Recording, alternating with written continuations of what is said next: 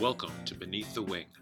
Just like air passing over the wing of an aircraft provides lift, the people we meet can also give us lift in life by sharing their stories of strength and success, connecting us all. Beneath the Wing explores the stories of those connected with the Minnesota Air National Guard's 133rd Airlift Wing with a little humor and learning along the way. I'm your host, Wing Command Chief Mark Legvold. I'm joined today with the 133rd Airlift Wing's Outstanding Non-Commissioned Officer of the Year, Tech Sergeant Morgan Johnson. Morgan's a part of our Wing's Emergency Management Department in our Civil Engineer Squadron, a graduate of the University of Wisconsin-La Crosse. I say that with enough accent? Sure did. All right. That was perfect. And worked for the Department of Veterans Affairs as a recreational therapist. She's also a semi-professional race car driver. Welcome to the podcast, Morgan. Of course, that one got brought in here. Of course. Well, I talked to your thank dad you. yesterday, by the way. I'm honored to be here. It's great to have you. So you've been a part of the Air Force and the Minnesota Air National Guard since 2016. Yes. How did you get here? What led you to the military? Oh, man. So I come from a military background. I'm fifth generation military. Everybody had been Air Force. Wow. Or I'm sorry, everybody had been Army. You were the first one to make the right decision? Yes. I'd like to say that. Yes. So I tried ROTC for the Army in college. I just did I think I did a semester of it just to see if it was something I was even interested in. Didn't really feel like it was the right fit, but that desire never went away. So about a year after, kind of got mustered up and I was like, hey, this is something I really want to do, and talked to a bunch of recruiters between Minnesota and Wisconsin and figured out that I fell in love with my shop. The people that were in our shop were so welcoming, and that's what really sold me. I just love the community and the family aspect of it. It is a good community. Yeah. Can you circle back a little bit? Because you were doing Army ROTC at La Crosse. I did it actually in Eau Claire. So I did 2 Okay. years at University of Wisconsin-Eau Claire. All right. And all they had was Army for Okay. ROTC. So it So was a you good got start. a lot of Army kind of indoctrination there. I did. Why'd you go blue? Why'd you choose the Air Force? I really liked what emergency management stood for and the opportunity to get to serve in the community, and just the experiences that the flight had talked about was something that I didn't see directly in the Army, because the Army's got CBRN, but it's a little bit different than emergency management, or EM as we call it. Okay. What's CBRN, by the way?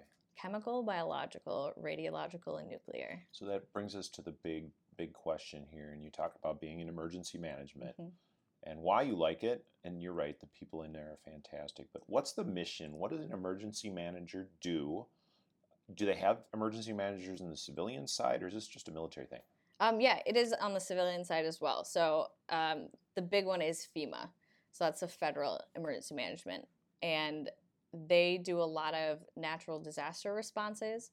But the thing that makes the military EM different is responding and how our mission changes when we're deployed. So DOM ops, or domestic operations, is a little bit different when we are stateside. Mm-hmm. We also have the CST, so the civil support team here, that does a lot of responses out in the community. But I liked just the opportunity to help with different events that might happen in the state. Okay. May it be natural disaster cleanup and things like that as well. So especially as a part of the National Guard, Yep. we work for the state. Oh, absolutely. When the state needs us. So emergency manager is a big part of that type of operation, aren't they? Mm-hmm. So you mentioned that emergency managers also deploy with the military. And I know that you most recently deployed. Can you tell us what the difference is between an emergency manager on the civilian side and then a deployed emergency manager with the military? Yeah, absolutely. So when in both locations, we do a lot of training for the base. So we will do our CBRN defense course, which is getting everybody spun up on all things CBRN. So making sure that they're trained, know how to respond, how to wear their chemical ensemble, what their procedures are should we come in contact with anything. In a deployed setting, it's the threat base, I think, is a lot larger. So we go through like intel briefings and things like that when we are deployed. and there's less of that like state natural response, I guess. Okay. So just in case there's somebody that's like an enemy in the local area and they got something bad that they throw at us, right? Mm-hmm. We get our airmen ready to respond to that. Yes, That's correct. your job. It is. And even in the deployed environment, that becomes really, really important because sometimes we just don't know what's out there. Correct. Yeah. I think the threat is a lot greater when you're in a deployed environment, just with larger scale attacks, and just the focus of the war mission being a lot greater. Sure, sure. A big part of emergency management, and I learned this through my years, but you've learned this specifically, is developing relationships and partnerships. Oh, absolutely. And even as a deployed person, you weren't just stuck on the base.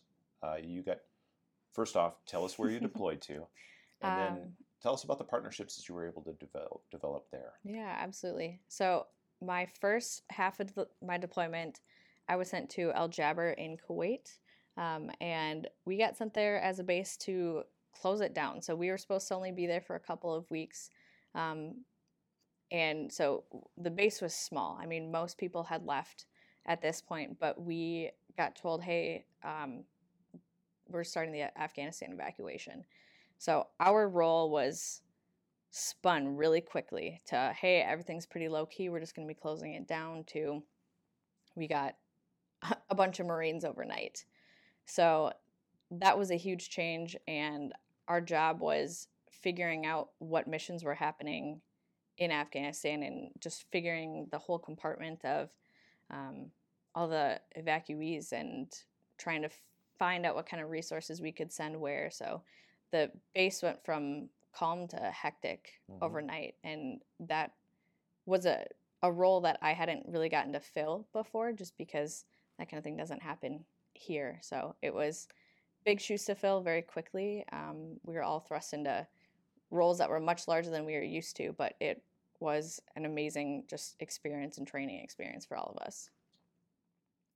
What did that teach you about change and how to adapt to things? Oh man, flexibility is so important. I could scream that from the rooftops. Did you consider yourself a flexible person before you went on this deployment?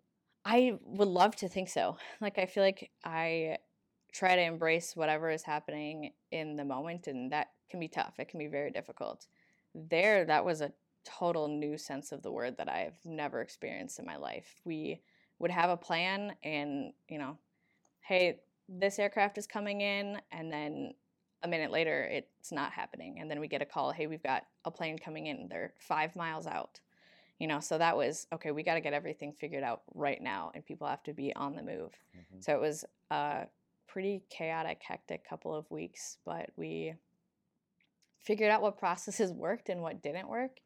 And I think that was really important, even just to bring back here, because I was the only one out of my shop here. You deployed by yourself? Yes, yep. The rest of CE went to Africa. So I was in Kuwait by myself with a phenomenal group of people. I couldn't do it without them. That's a very bold and courageous thing for a young staff sergeant at the time. I was very young, very new to the role. Yep. Well, good for you. Thank you. Like I said, that takes a lot of bravery and courage to do that. Mm-hmm. You developed some other partnerships while you were deployed too, not just on base. Did. Can you tell us about your experience with football? I'm saying football for the right sport, football. Yes. So after we closed Al Jaber, we ended up forward deploying to Al Udeid in Qatar. Like I said, we went from a base that had like 300 people to 9,000. This base was huge, and we got selected to forward deploy to be part of a response team for the Arab Cup initially that would be happening while we were there. So all of the protocols and things that we got set up were then used for the World Cup, which was amazing. So we got to work with our EOD, security forces, host nation. We had the Army Seaburn Group, which ironically was from Red Wing here in Minnesota. So that was fantastic. Me being the only one from Minnesota in our Sebring group, to have those ties back home was really nice. Say words with long O's in the middle of them. Oh, they understood entirely. Oh, sure. You betcha. But that was, it was really neat because we don't have EOD or fire here. So getting to make those partnerships as well as between the different branches, and working with Host Nation was amazing. Just seeing how they operate is entirely different. So the host nation, again, you were in Qatar, right? I was. And so you're dealing with emergency management specialists that are civilian in that country. Mm-hmm. Language barrier? Yes. Yeah, I think that was the hardest part, was words that we know are defined this way could be explained totally different. Sure. So yeah, language barrier was tough. Thankfully we had a lot of fantastic people who knew how to bridge that gap so that we were all on the same page. Great. Cultural norms? Yeah, that was different. How do you plan a big sporting event, big soccer event, and were there cultural things that you also had to bridge the gap on or help work through? I definitely. And I think just being a woman in that role was challenging, just because the social norm of a female is very different out there. They would always like look to the man in the room for advice. Like you could say something and then they'd look to the guy to kind of confirm it. So that was something you don't experience here, but you kind of just learn how to move forward with that. What was your feeling the first time that happened to you? That as a man in the room, I don't get that. Right. But what was your feeling going through that? I think it's hard just feeling minimized, that I could have the same knowledge or more than somebody else, but just because I was a girl, that invalidated what I had to say. You kind of get that often over there, just because, again, it's a total cultural difference. Mm-hmm. But I was incredibly lucky to have a group of guys in my shop that were incredibly supportive, and they handled the situation so perfectly. So, yeah, I got really lucky.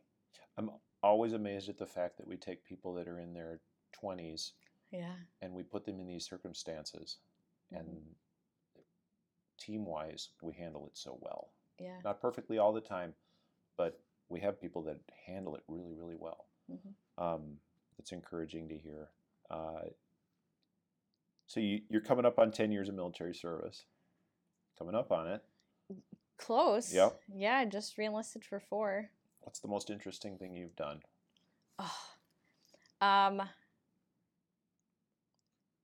Goodness. I think, so I've got 2. Being deployed, my favorite thing was creating the staging areas for all of the stadiums for the World Cup. So, and the Arab Cup. How many stadiums? Oh, now you're testing me here. Man, fact checking me. I don't recall. I think we went to 9. Wow. That's a lot of sites. Yeah, and so the Arab Cup was a smaller scale, but they increased it because there were still a couple stadiums that were under construction for the World Cup, which happened this last fall. Yeah. There's a lot of travel off base. It was. Yeah, that was totally different. That was a culture shock for sure, because I had never left the country before. So what did you have to do to stage? A lot of it was figuring out like primary routes and secondary routes to figure out the fastest way. Like it's factoring in a lot of different things. So if there's traffic, if this is happening, if this area is blockaded, how do we get there? And there's always a plan, and there's a second plan, and there's always a third plan. Emergency managers or planners. Doomsday planners completely, but it is beneficial because you got to be the most prepared that you can be, and you're never going to be fully prepared, but that's when the flexibility comes into play. It's easier to be flexible when we start out with a plan, right? Yeah. So it's a good starting point. What's your goals for the next 10 years?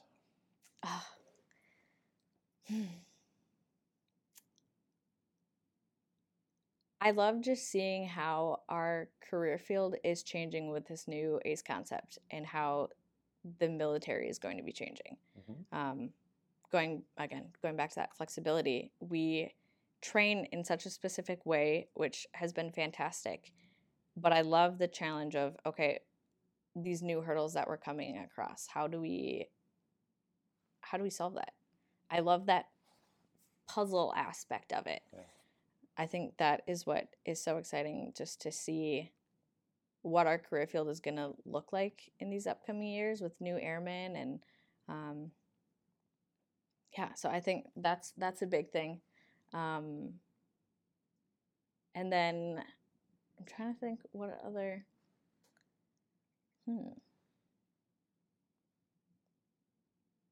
I think just getting to explore the world a little bit more. Yeah. We got to go to Japan over the summer, and that was such an amazing experience. All my travel outside the U.S. has always been for military. Yeah. But I've gotten to go to some amazing places and experience a culture, so I think just getting to see what more of the world there is and from a different lens is always important. So you've been to 2 different regions in the world since Mm-hmm. joining the military. How has that changed you as a person and your look at the world, your view? It's as close to getting in somebody else's shoes as you can. I mean, you can compare the world, what you see on social media and in movies, but until you're actually there and get to experience it, that can change so much. And we were in Japan before tourism started back up again after COVID.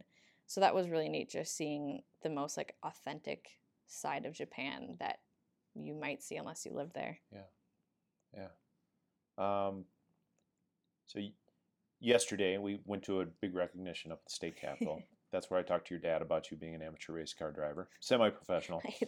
But you got a chance to meet our Adjutant General, the top ranking person in the military. Yes. You got to meet our state senior enlisted leader, who you've met before already, and she's fantastic. You got to go through all these boards, the selection process to be selected as the Outstanding Airman of the Year for the state. Yeah. It's kind of a big deal. What have you learned since being named as the Outstanding Airman of the Year? We have the best leadership, and that's something that I hold so true, because everybody, it's such a family aspect, and I think the fact that everybody wants to see you succeed it just speaks volumes to the 133rd. And I've been in a bunch of different jobs on the civilian side, and the leadership here really takes you by the hand and walks with you versus always being a step ahead of you. And the way they talk to you and the way they lift you up, and the concept that like no question is a dumb question, I think leads people to want to be in that position. And I was just talking about how General Menke stopped over yesterday for lunch just to congratulate us. He's like, I can't stay for lunch. I just want to take the time to come congratulate everybody. That means more than he'll ever know. Just the fact that he took that time out of his day to come talk to us.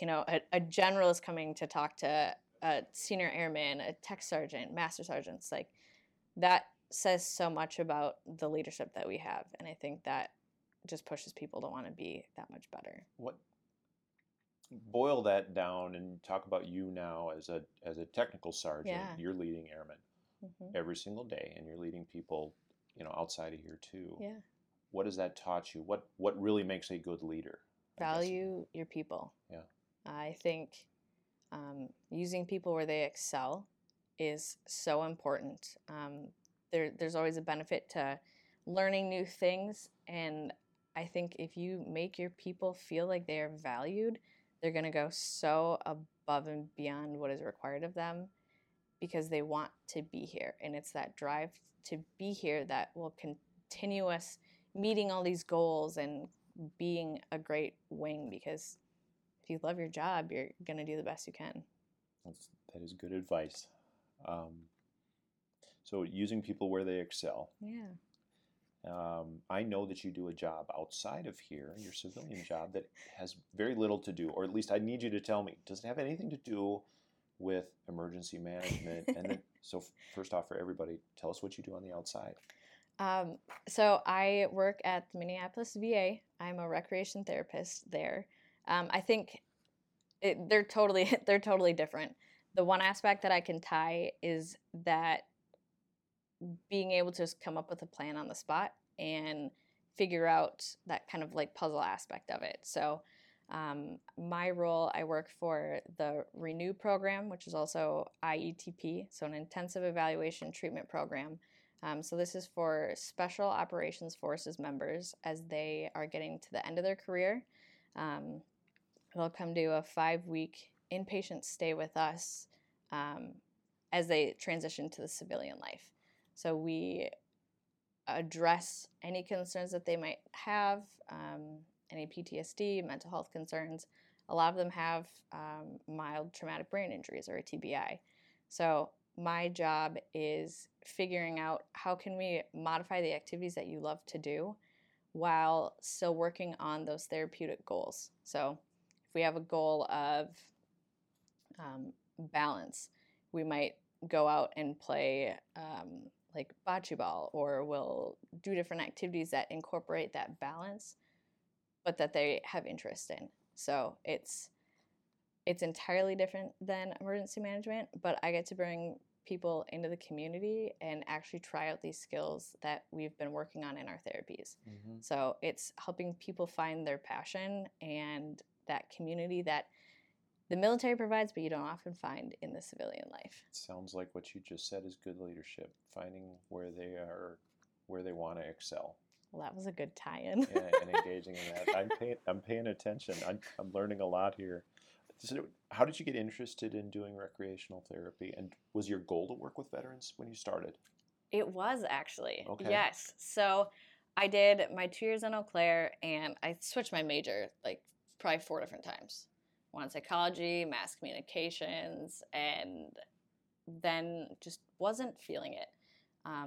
Found recreation therapy online, and that partnered me with lacrosse. But my goal was actually to end up at the VA. I wanted to work in physical disabilities and polytrauma, which is exactly where I ended up. I got lucky that right as I was getting out of college, somebody was retiring, because people don't leave the VA. Why? It's a great place to work. The people there and the opportunities that you get. For me, I love the fact that both my jobs kind of go hand in hand. I get to work with military people here as well as on the civilian side, and just, again, it brings it back to that community where everybody understands you, and I love that. You talk a little bit about working with special ops before they even out-process from the military.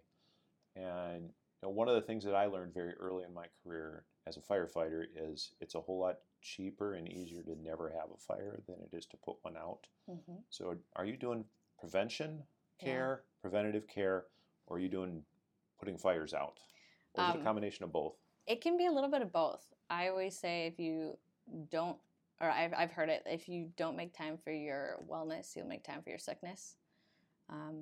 And that's something that I think is really important for them, because a lot of these guys have been working for so long and their jobs are intense. They've been used to this high tempo that a lot of times they don't know what to do with all this extra free time they have.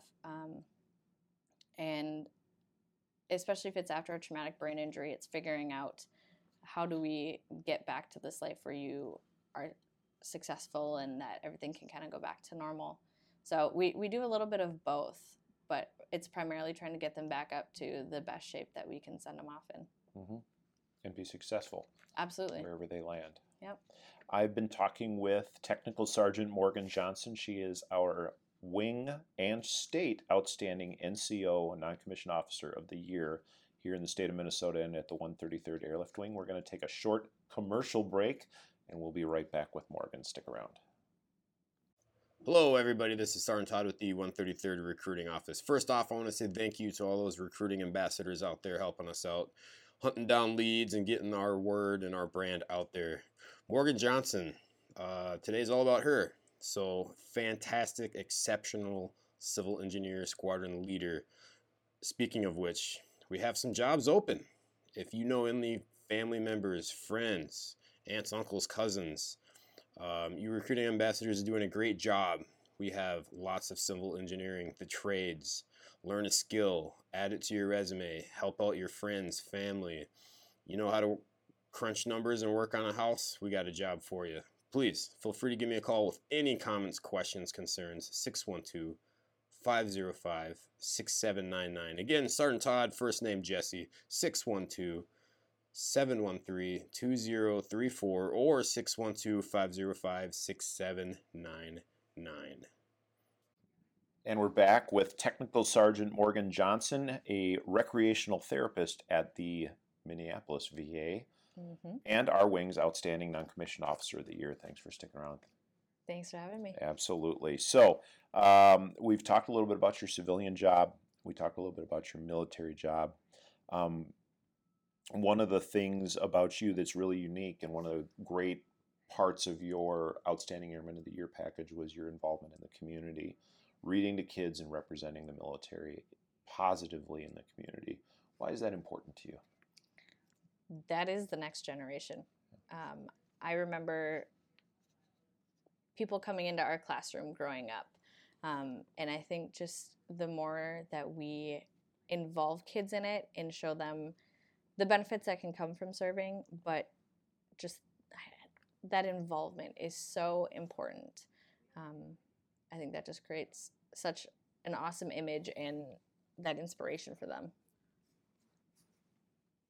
I agree 100%. And, going out into the community and, being engaged, especially in the Midwest here, Minnesota, Wisconsin, we don't have a lot of military presence outside. If there was an active duty base, you see people in uniform all the time. Oh, yeah, that's true. And, folks in the Midwest, it may be not as apparent that there are military people that are living and working in their communities. So the more that we can do that's positive, the better. Face it, when it's negative press, it's out there right away. Yeah. But the positive stories, and even our leaders in Washington are telling us this, share the stories, make the positive stories about the Guard apparent and in your communities. You're doing that today. Yeah, I think it's cool to be able to see that it is your neighbor, it's your teacher, it can be anybody. And that's the beauty of being in the Guard is you can have that dual role and you can still be a doctor, you can still do whatever you want to do while still serving. Yeah, there's so many facets to the people that serve out here. Exactly. Yeah. Okay, so speaking of that, let's learn a little bit about you. Quick answers. Okay. And Morgan has told me that she has listened to at least one of these podcasts. So you know how the second half goes. Yep. It's a little more lighthearted. We'll do quick questions. Okay. First thing that comes to your mind. Sure. And you haven't seen these questions before. Best Queen song. Don't Stop Me Now. Musical artist you'd most like to see live. Tyler Childers. Who's more cool, firefighters or emergency managers? So I have to say firefighters. I live with one. Bud Light or Cabernet? Bud Light with a pickle. Oh gosh, you're weird. Okay. What's your go-to karaoke song? If I do karaoke, Tequila. It's got one word. Oh, the song. Gotcha. It's got one word. One word. Best filling for a kolachki. Blueberry. Okay, so that was a loaded question. What's a kolachki anyway, and how do you know? Oh my goodness. So my mom's side of the family has significant Czech influence. So my cousin has actually ran. She was Miss Czech-Slovak for Minnesota. So we've had that around us a lot, and we got to volunteer over the summer at the Miss Czech-Slovak fair booth over in Montgomery, Minnesota. Yeah. Home of kolachki days. It certainly is. Am I saying it right, by the way? You are. Yep, okay, good. Perfectly. So you volunteered there. Yeah. Tell us what's unique about the Czech-Slovak community and their culture. Don't just say the food. Oh my goodness. I think I love just how strong the roots are and how involved they are in representing themselves here too. I love the involvement, and the New Prague area has such a big Czech population. The pageants are beautiful, and I just love that they have remained so strong in their roots. Okay, so I asked you another loaded question, Morgan. Who's more cool, firefighters or emergency managers? I think you answered correctly. Your fiance Dylan does what? He's a firefighter in the Guard out of Madison, the 115th, as well as for Minneapolis Fire. Fantastic. We got a chance to have dinner with he and you the other night at one of the other awards ceremonies, which was really, really fun. Tell us what's the challenges of being in love with someone who serves in a different military organization? I think the big thing is the different drill schedules. So we have now transitioned that we are the first weekend of the month, which is awesome because that's when they also have it. But just for the sake of last night, he's serving in Madison this weekend, so he couldn't come to the luncheon. Right. As well as deployment cycles are different. So they are the cycle right ahead of us, and we are the cycle right afterwards. But I think that having somebody who's military is far better than any of the things that aren't excellent about it. Just he understands what I'm talking about when I have to explain what's happening in my job, or he's incredibly understanding of, hey, this training just popped up. Can I go to it? Do you have anything going on? And he is absolutely the most supportive person. I think I let him know about Japan just a couple weeks ahead of time that, hey, we're going to be gone for a couple of weeks. And he's like, yeah, have fun, enjoy.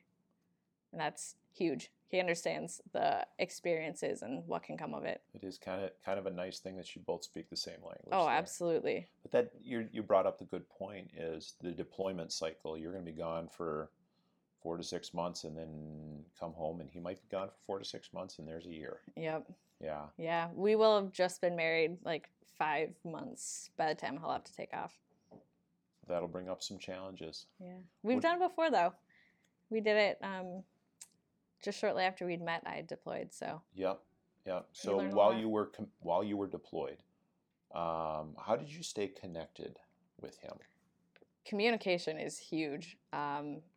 We were at a spot that luckily had good service and such, so we could video, message each other as often as possible. But I think just letting him know that, hey, thinking about you, even if it's as simple as that, and just being supportive of whatever they've got going on here and vice versa. Yeah. So you're both big hikers and enjoyed visiting state and national parks. What's the best one you've been to? I love Yellowstone. I think Yellowstone is just spectacular. We've got a lot on our list of where we'd love to go this summer. What's the bucket list for this summer? For this summer, we would love to get up to Banff, I think would be really beautiful. Or Zion is another one that is just spectacular. Is that how you two connect? Yes. Oh, yeah. We love being outside. Being outdoors is a huge passion for both of us. Sure. All right. I alluded earlier to you being a semi-professional race car driver. Your dad was so proud when he showed me the pictures of you. Tell us where your passion for VW Rabbit ice racing has come from. So my dad started doing that a handful of years back, and he's part of the International Ice Racing Association, or the IIRA. And he got me involved. We used to do some kart racing growing up, and that's always been a huge passion of his, is that need for speed. And we get out in the wintertime. So it's, for those who don't know, it's racing cars on frozen lakes in the wintertime, and roll cage and studded tires and all that. So it is an absolute blast. How fast? Oh my gosh.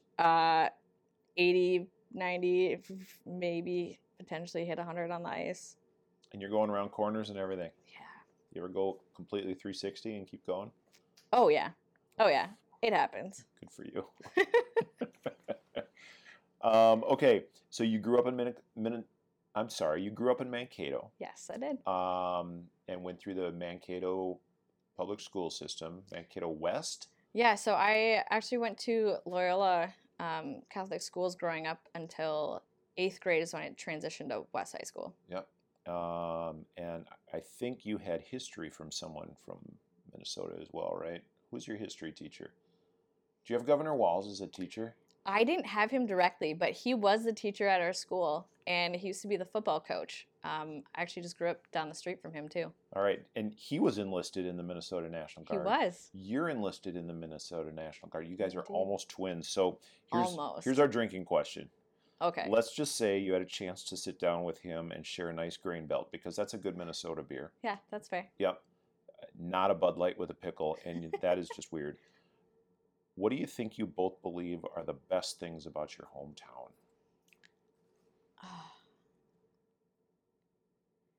I think just we have such a great community, and so we both grew up in West Mankato, and I grew up where all the neighbors used to just talk in the road. It wasn't busy roads, but there was always people outside. We always had potlucks and like block parties, and I think that was just the best thing, is you knew everybody around you. You knew all of your neighbors.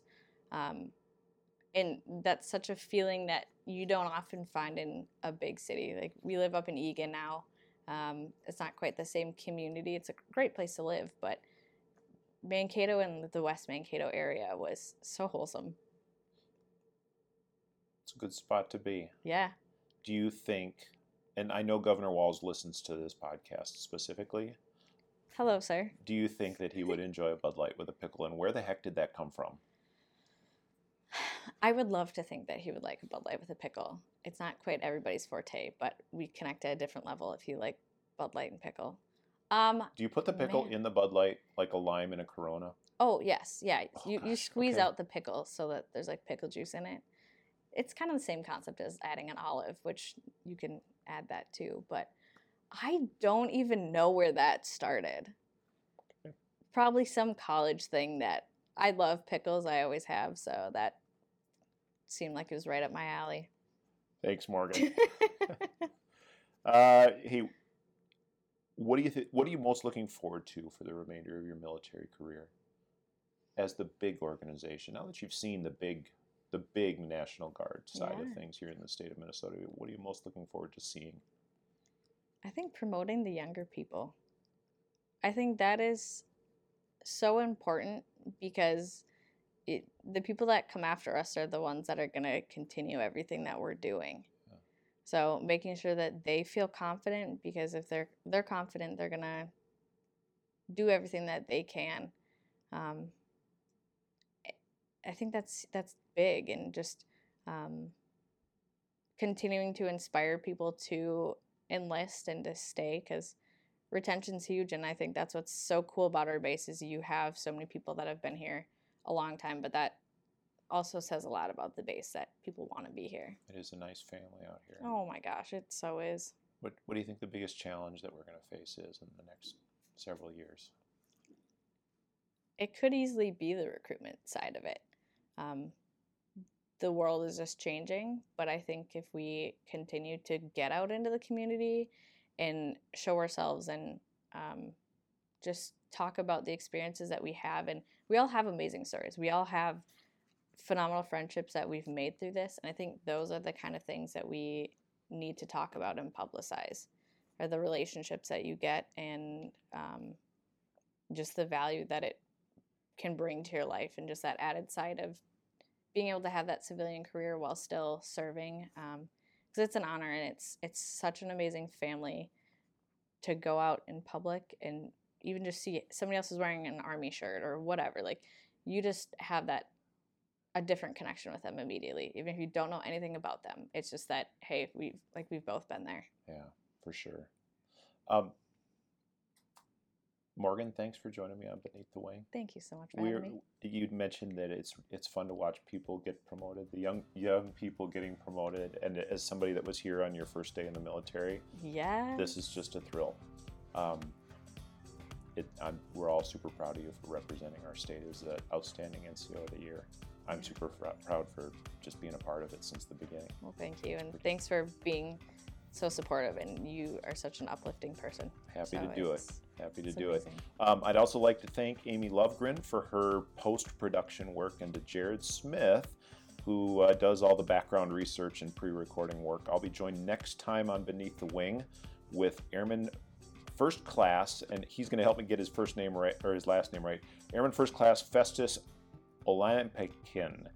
Hope you can join me for his great story of strength and success. Until next time, thanks.